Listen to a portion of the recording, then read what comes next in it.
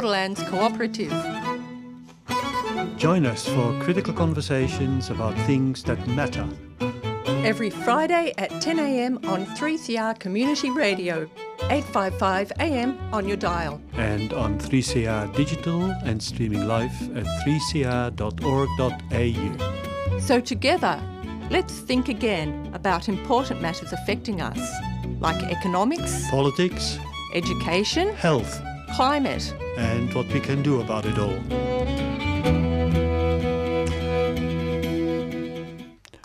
This program is presented to you by Borderlands Cooperative. I'm Jacques Boulet. And I'm Jennifer Burrell. Today we're talking about human rights, what they are, how they have evolved and why they are important. In several of our previous programs we have made reference to human rights and their being breached or ignored, or at least being in danger of being breached. As a matter of fact, as recently as last week, we referred to the human right of Aboriginal persons to not be tortured whilst in police custody or in prison. Yeah, and the week before we discussed how politicians refer to human rights abuses by other nations to deflect attention from their own country's shortcomings. Yeah, we gave the example of Australia's growing underclass, as we called it, and how their rights are being violated, but how this is being deflected by referring to China's breaches of human rights against their Uyghur citizens. Yeah, so we thought it timely to dedicate a full program to a conversation about human rights, including their uses, their meaning and their limits. Simply, the underlying idea of human rights is that there should be certain acceptable ways human beings are to be treated by others, especially by governments. Certain things that they should have access to, I guess, like food, water, sanitation, housing. In short, human rights refer to how people should generally live together and treat one another across all their differences. So there are certain things human beings should not have to earn or to fight for. They are their due as human beings.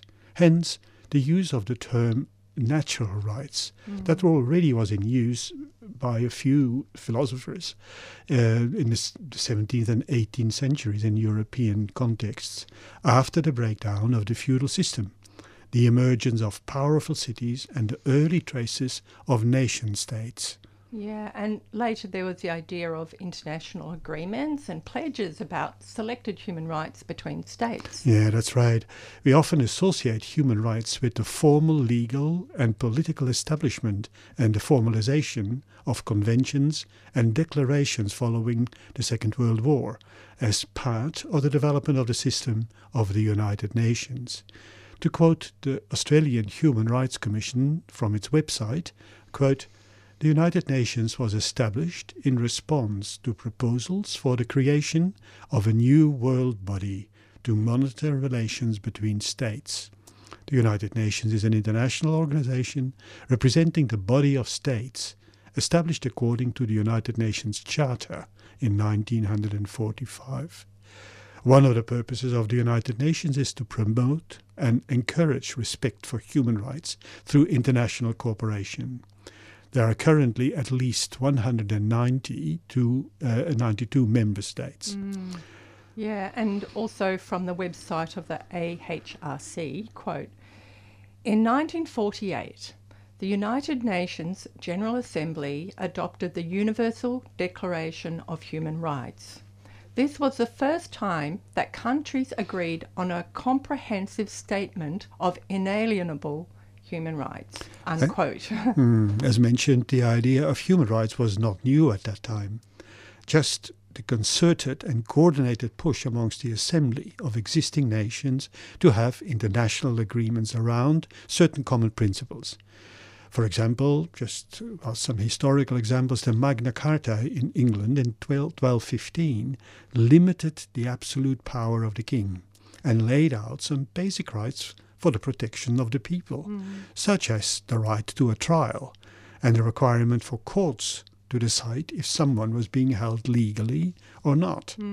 As well, it gave free commoners the right to gather wood and other goods of the forest, to grow food on the commons, and they had the freedom to move. Yeah, so that was legal protection for the commons. Exactly. Although associated with European thought and history over the last 900 or so years, human rights have their parallel in the history of most cultures. This is because human rights are nested within ethical frameworks for living, either explicit or implicit. Yeah, so human rights go along with ideas about how we should live relationally in social contexts, whether people are part of communities, guilds, or I guess other more or less permanent arrangements. Yeah, such ethical frameworks invariably provide guidance for mutual respect, regard and fairness in our dealings with one another. Yeah. So obviously they were often very selectively applied, usually to, inverted commas, free citizens, usually adult males, and excluding women, slaves and other strangers. So even in ancient Greece, often referred to as the origin of modern democracy, slavery was common and accepted, and women had no vote and few rights. Yes, and even after the official establishment of the Universal Declaration in 1948, the agreed-upon human rights only applied to the citizens of those countries who had reached nation status and could become members of the United Nations, but it excluded the large number of still dependent colonies. Yeah, and I don't think that's well known. That shockingly, people in many places colonised by European nations were not protected by formal human rights. Yeah. So anyway, on that note, we'll go to a music break, A Migrant's Lullaby by Roy Bailey.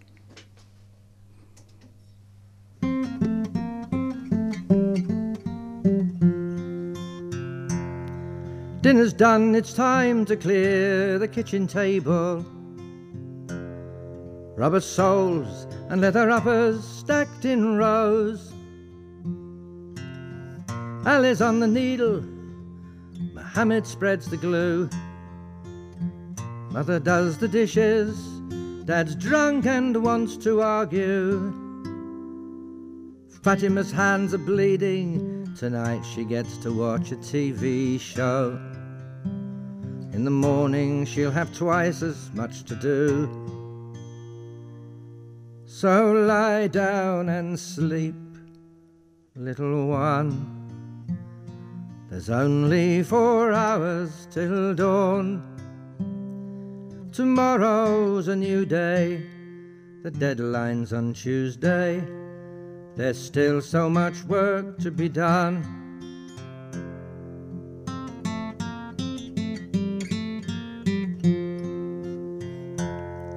Now Mohammed, he won't speak to his dad no more. Says he had a nerve to bring them here. Fatima, she's older, she's got a bit more sense. She knows her old man's drinking is just his last defense. Her mother looks so weary. Ali pours his dad another beer. He drinks it down with a broken man's defiance. He says, lie down and sleep, little one. There's only 4 hours till dawn.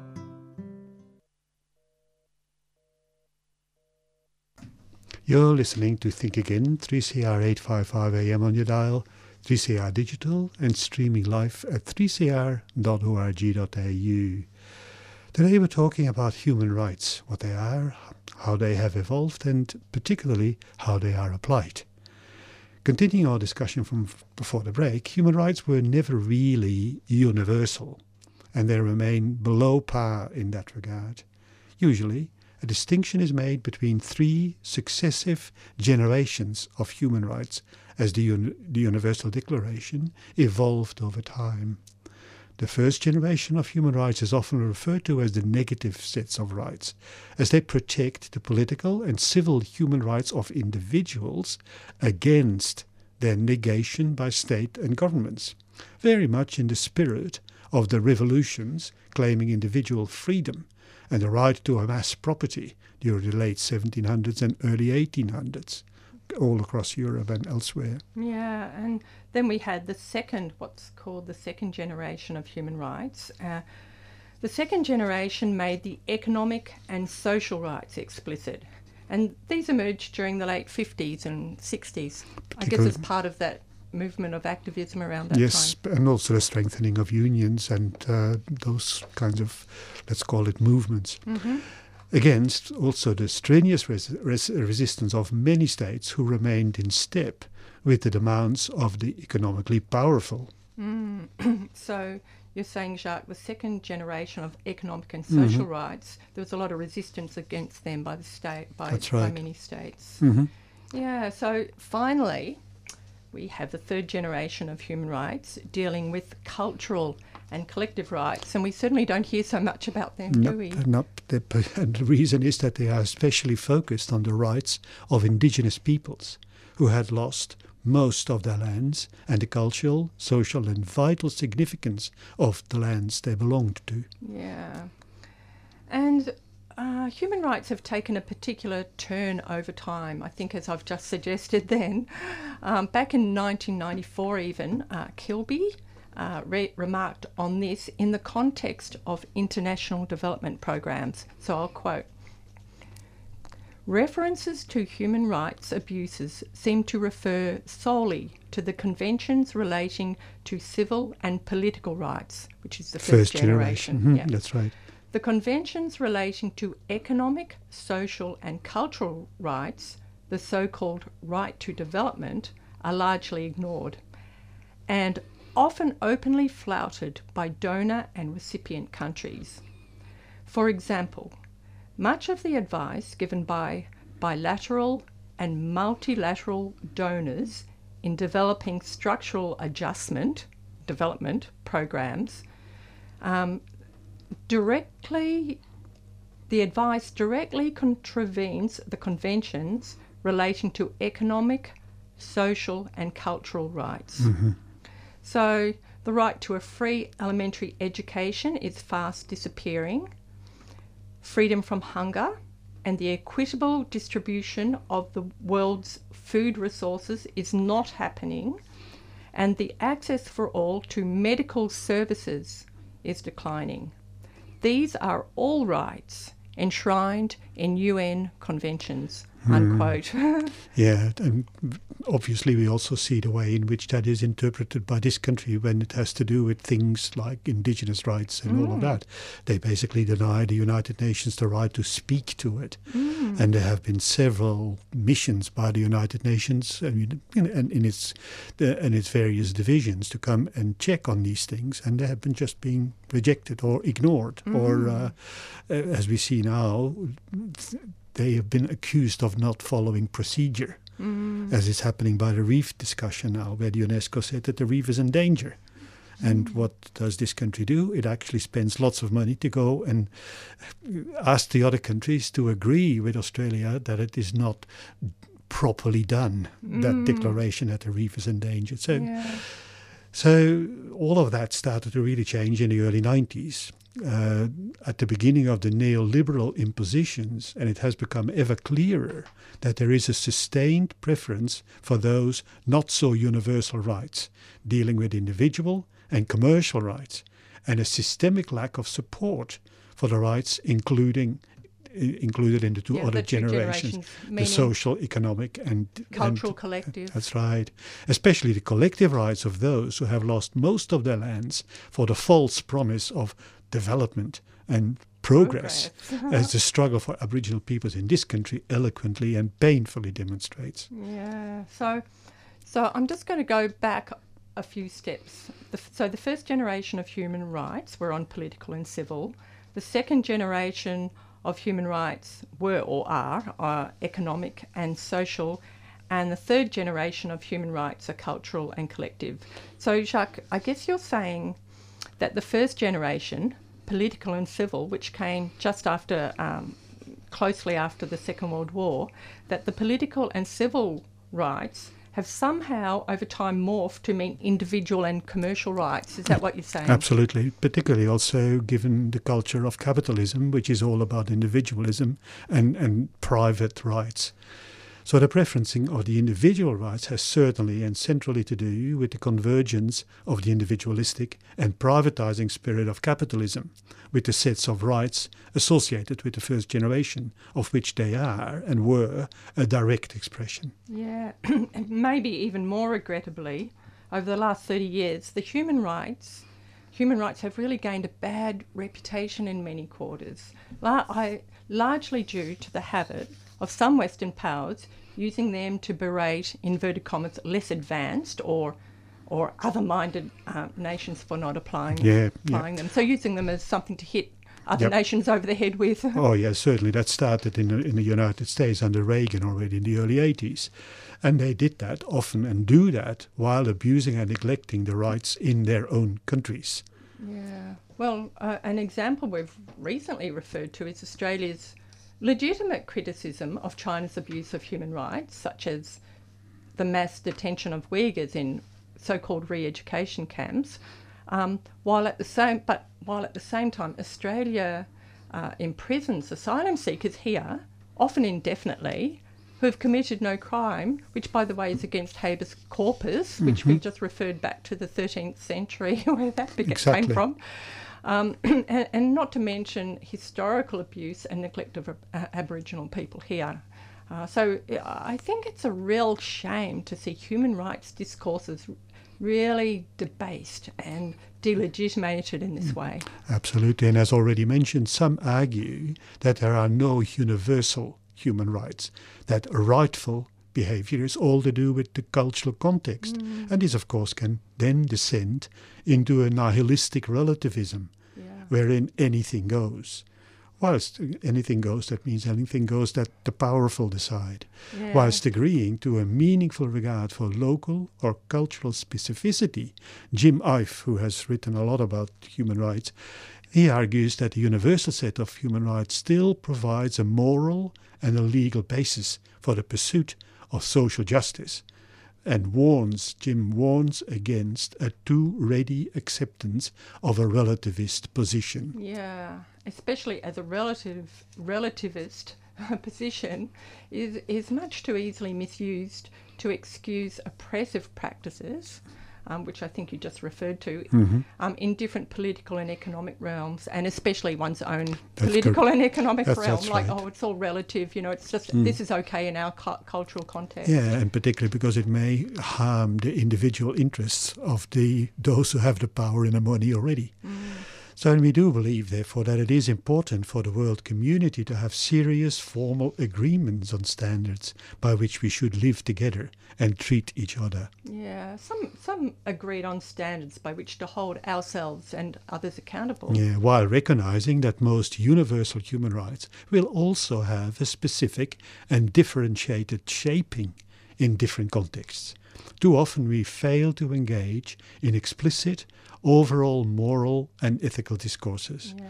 We need such ethical discourses to establish a basic foundation to our pronouncements of what should happen in this world and amongst people and in people's relationship with their world. Yeah, well, in the absence of such overall moral discourses, and I'm using the word moral as well as ethical because we shy away from that. It's like we're embarrassed to talk about ethics or morality, like somehow it's lacks legitimacy. It doesn't sit well with personal freedom for lots of people. So in the absence of such overall moral discourses in general, our particular interests tend to get in the way. And we do tend to resort to economic arguments. They come to the fore. So, for example, in talking about loss of revenue from the harvesting or from international students, or the harvesting of international students, I could say. So we talk about that quite blatantly in public dialogue. It's quite crude and blatant. Rather than talking about how they've been left high and dry here during COVID, as we discussed in a previous program in early November last year. That's right. And the lack of public ethical discussion renders us incapable of seeing the common good and the importance of rights and justice for all. A message from Victoria's community sector. I'm looking forward to not worrying that my patients are going to die of COVID. To no one else being separated from their mum in aged care. I'm looking forward to our wedding and having our family and friends from overseas here with us. I really want to see my mum. I'm looking forward to being able to welcome guests without a mask on. To having all the sports back to normal so that my family members can come and watch me play. I look forward to performing in front of a big crowd again. So please, get vaccinated. Please get vaccinated. Please get vaccinated. Let's get back to the good things. I ask you to get vaccinated. For all of us. Please get vaccinated.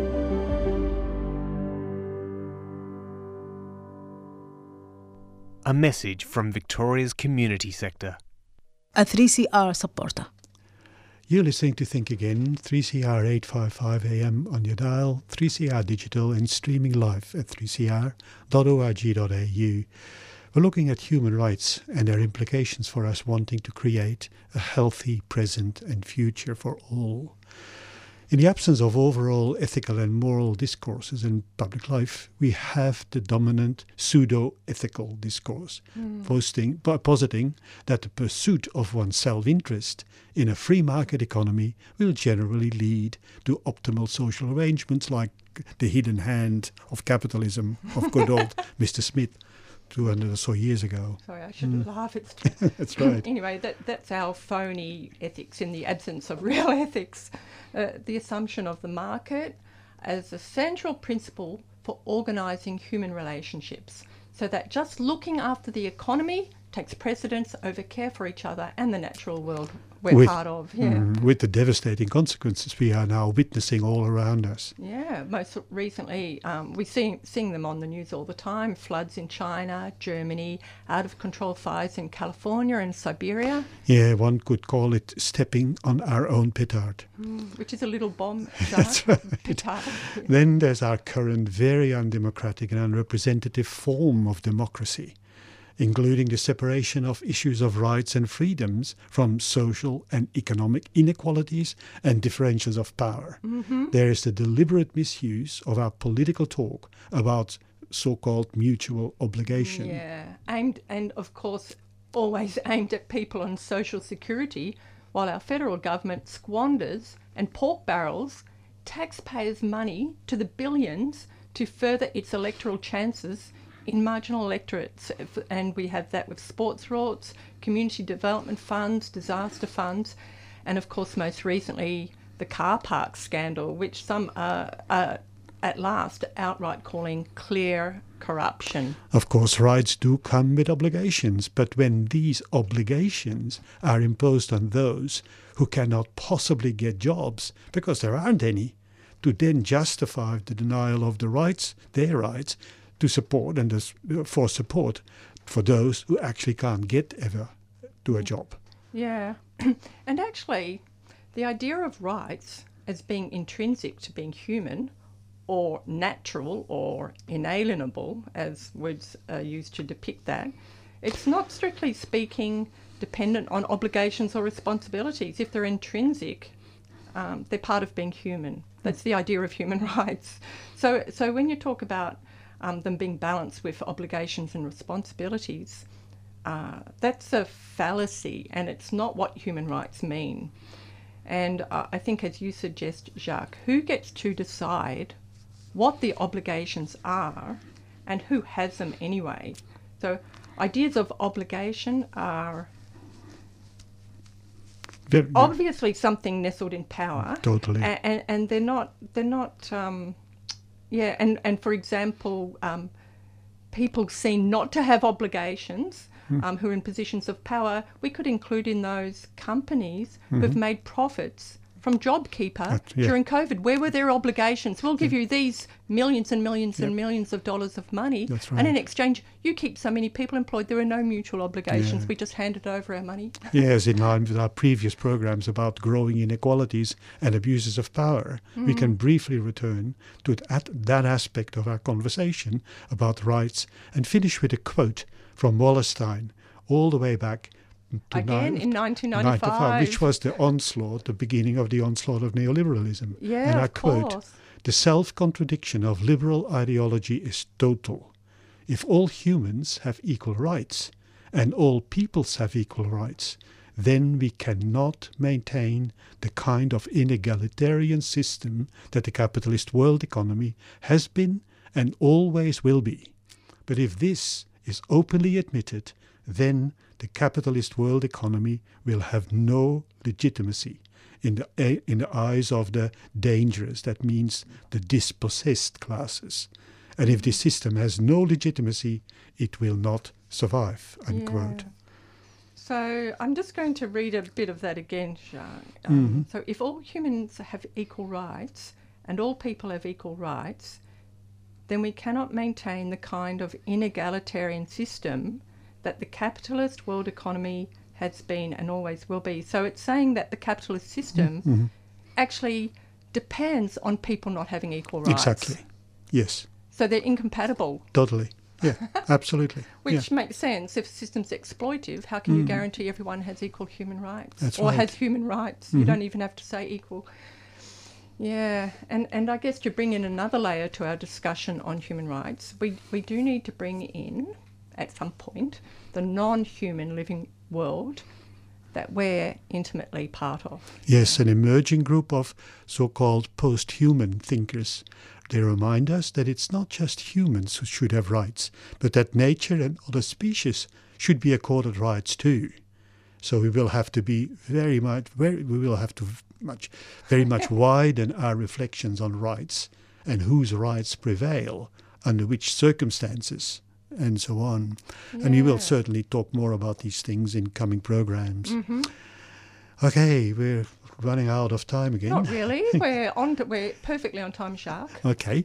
So some community service announcements in relation to human rights. There is actually an organization called the United Nations Association of Australia, and they have chapters in each state. So there is a United Nations Association in Victoria, UNA Victoria.org.au. What they do. UNA. It's UNAA Victoria. It's all one word. UNAA Victoria. Yeah, that's right. .org.au, and it's a membership organization. They are very much promoting the causes and the idea of the United Nations and the human rights associated with that. And there also, we should not forget, there's a humanist society in Victoria as well. And they all very much are focused on a better understanding of human rights in that context. Yeah. So thanks for listening to Think Again on 3CR Community Radio. If you want to send us a message or ask about anything from today's program, you can email Borderlands, borders@borderlands.org.au. Our programs are available by podcast and the 3CR website at 3cr.org.au. You've been listening to a 3CR podcast produced in the studios of independent community radio station 3CR in Melbourne, Australia. For more information, go to allthews.3cr.org.au.